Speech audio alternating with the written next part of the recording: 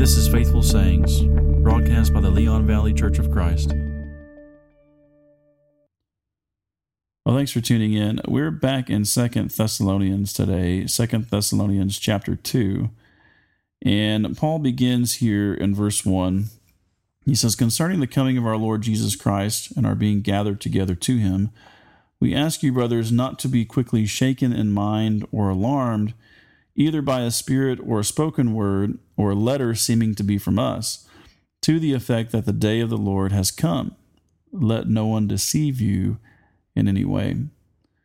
So someone had tried to convince the Thessalonians that Jesus had already returned, and some of the brethren there evidently believed it, and they had been tricked. And so Paul is setting the record straight right away. This is one of the things he needed to address in this church. He had warned them previously, remember, in the first letter, to examine all things carefully and hold fast to what is good, abhor what is evil, in chapter 5, verses 21 and 22. And so this is a doctrine that had not been vetted properly, and it wound up deceiving a lot of people. And therein is a reminder how we need to be reoriented toward the truth. And this is a significant part of what it means to follow Christ, right? This, not that you just cross a threshold and you've got it all figured out, but no, it's a continual examination of things that are said and taught, and of your own heart and life and teaching. And so it's like this cycle. It's or progression of repenting and confessing and recommitting to his teaching daily when we find ourselves no longer aligned with it.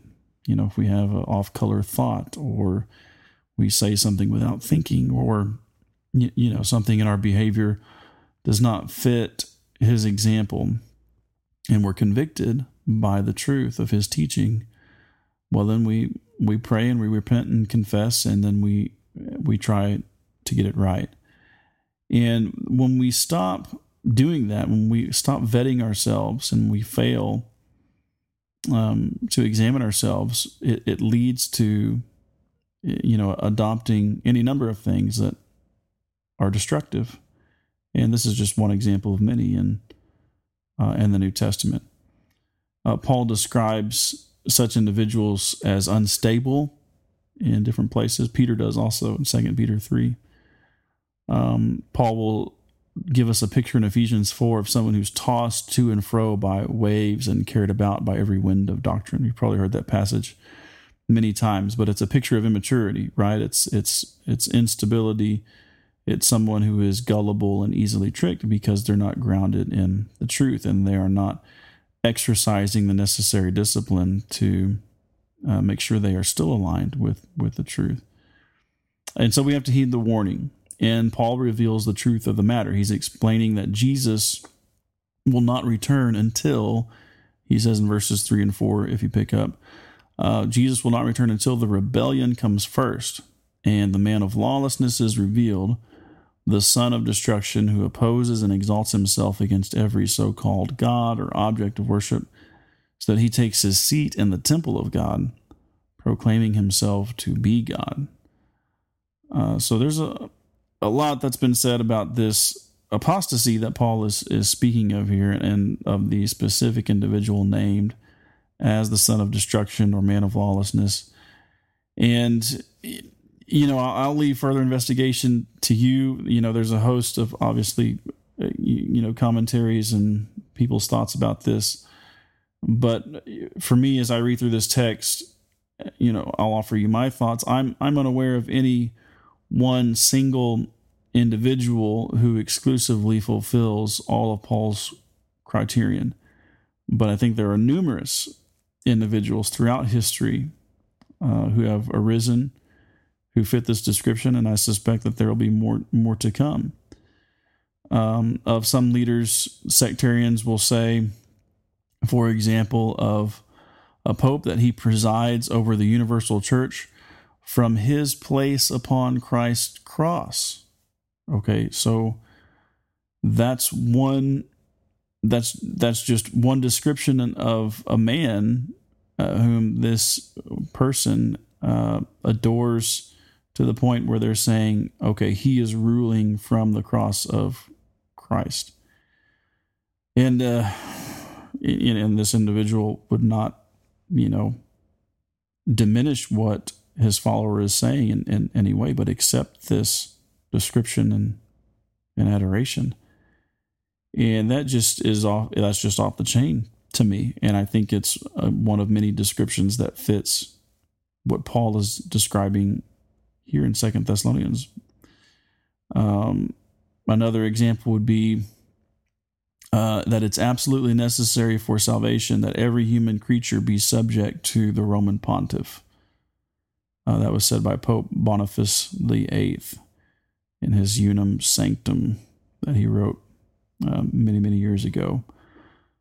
So think about that. Here's an individual who's declaring, if you want to go to heaven, right, if you're going to be saved from the wrath of God, then you need to be subject to me. And that's just a guy saying that.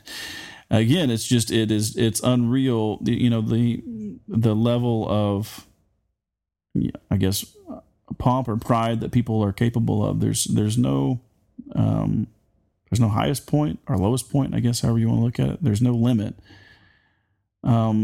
Again, one will say, have no fear when people call me the vicar of Christ, or when they say to me, Holy Father, or Your Holiness, or use similar titles as these, which seem even inimical to the gospel. So there's another individual who's saying, someone wants to call me the vicar of Christ, or one who is in the place of Christ, or Your Holiness, or Holy Father. Don't bat an eye about. Don't trouble yourself over that, even though it seems like it's opposed to the gospel. One individual says that the Bible is so full of errors, one can hardly believe a word in it. That's another sectarian, as he's trying to exalt his teaching and his doctrine. Here's a quote from another individual named Joseph Smith. He says, I have more to boast of than any man had. I am the only man that has ever been able to keep a whole church together since the days of Adam. Which is interesting. The church is a New Testament institution. But neither Paul, John, Peter, nor Jesus ever did it. I boast that no man ever did such a work as I. The followers of Jesus ran away from him, but the Latter-day Saints never ran away from me yet. So, again, I don't think that there's a single individual who captures exclusively all the traits that Paul is describing here of a man of lawlessness, but I think there have been many in history that have arisen who put themselves in the place of God and proclaim to be God, and in that last case, elevating himself even above God, right? Some of Jesus' followers ran away from him, he says, but mine haven't run away from me. And that same individual would go on to say that the keys of this kingdom shall not be taken from you while you are in this world, neither in the world to come. So he's citing that as what God spoke to him, right? So he's kind of echoing the words, or he is echoing the words of Matthew 16 when Jesus said that the keys of the kingdom would be given to Peter and the apostles, and they would reveal what had been revealed in heaven previously. So here's again this individual making these just audacious claims, boastful, and it's all a lie, right? If you go back and do your research and you examine their teachings carefully, you'll understand and see that this isn't acceptable. None of it aligns with the Bible. So I know that those are just a few sound bites from different psychopaths who could easily fit the mold of the son of destruction in 2 Thessalonians 2. But there's two things that I really want to single out from the text, and that is whoever this individual is, and whenever he appears or whatever form he takes, if he hasn't already, or if he isn't just an archetypal representative, it says in verse 8, whoever he is, the Lord Jesus will kill him with the breath of his mouth and bring to nothing by the appearance of his coming. So he's on the side of defeat. Obviously, as terrible as this individual is going to be, and as many as he might deceive or has deceived, he will ultimately be held accountable. There's a reckoning coming. And also, secondly, verses 10 and 11 that we read, that those who perish along with him will be those who refuse to, who love the truth so as to be saved. We actually didn't read that. Let's go back and read verses 9 through 12. It says that the coming of the lawless one is by the activity of Satan with all power and false signs and wonders, and with all wicked deception for those who are perishing, because they refuse to love the truth and so be saved. Therefore, God sends them a strong delusion, so that they may believe what is false, in order that all may be condemned who did not believe the truth, but had pleasure in unrighteousness. So, second point from that is that those who share his fate, share his destruction, will be those who refuse to love the truth and so be saved. And those who are given to their delusions, or who God has handed over to their delusions because of their love for unrighteousness. So this prophecy ends up being a warning and an exhortation for us to shore up our love for truth and our knowledge of the truth, so that we we don't fall prey to the manipulative, deceitful, pseudo-religious teachers out there who are, not even pseudo-religious. They're just outright there to deceive people and gain a following for themselves. Right? Let's just be honest. That's what's playing out and has for a long time. And there's, no shortage of examples. So, we do that knowing that the threat is real and it concerns us. Again, it's not like we've crossed this threshold and we're invulnerable and we don't have anything to worry about now. No, there's still much work to do, and we're still in the fight, or at least we should be, boldly standing for truth.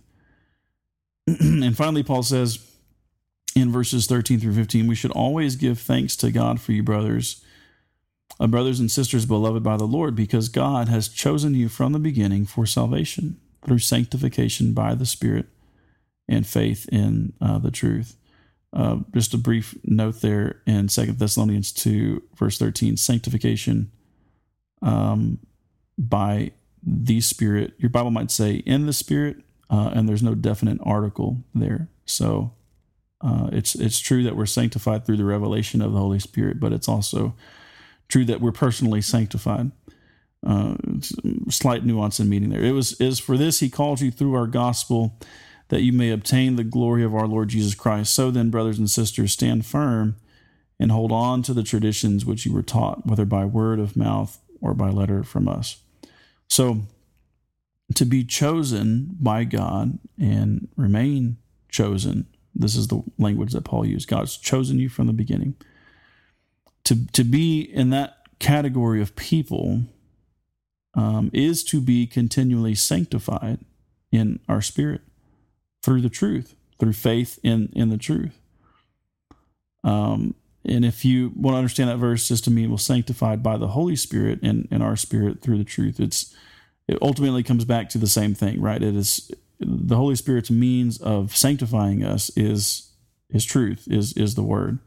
And that's what Jesus prayed for, right? You might be thinking of his words in John 17:17, where he said, Father, sanctify them in your truth. Your word is truth.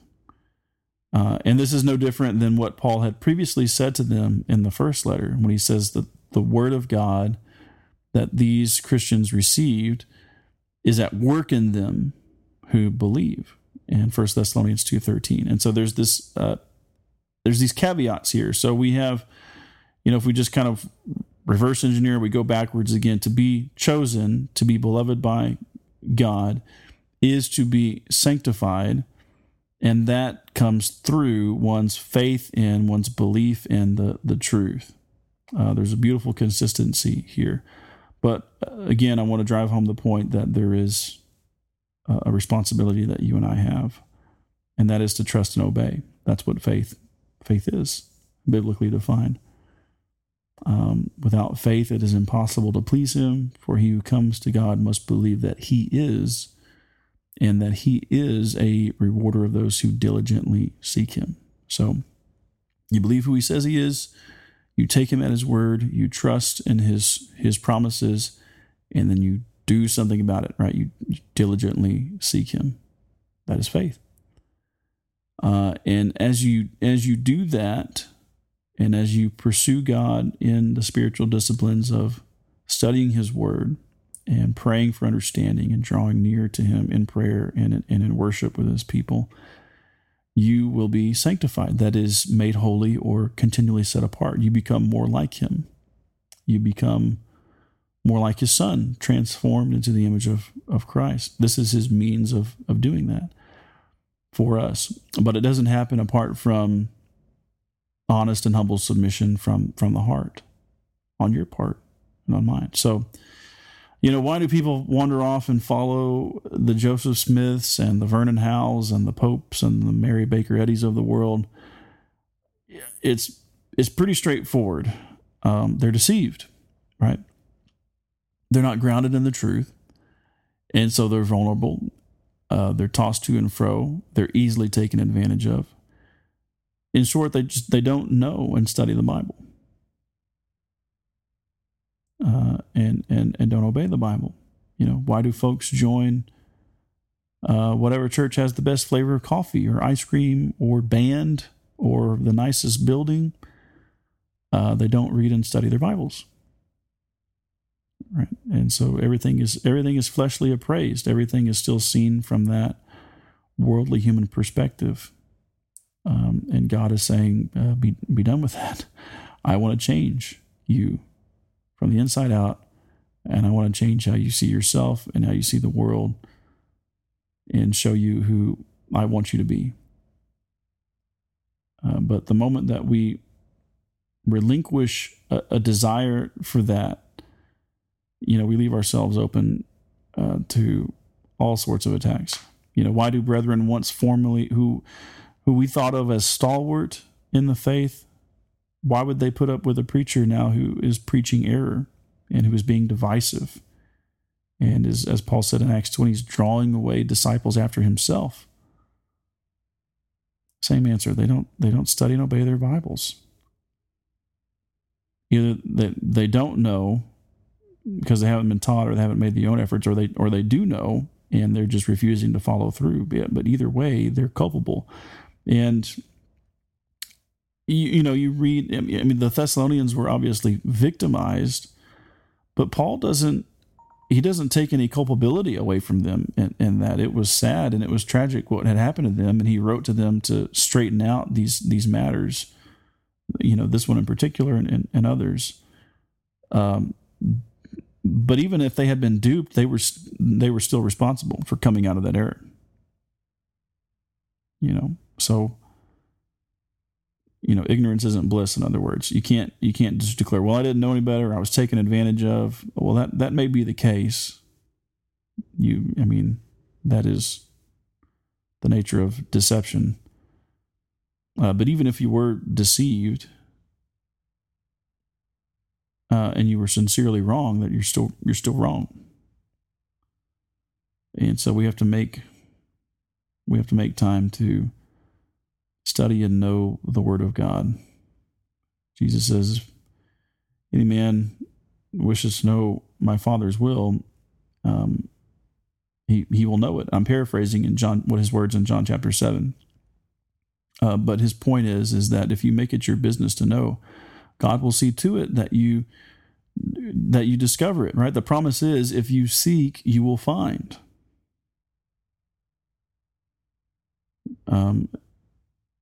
But who's doing the seeking? You're going to have to answer that one for yourself, just as I will for me. Am I a seeker? Am I diligently seeking him or not? And that will go a long way in exposing and seeing the various errors that are taught today for what they are, and that is sin. Well, those are my thoughts for today on 2 Thessalonians 2. Thanks for tuning in, and I look forward to studying with you next time.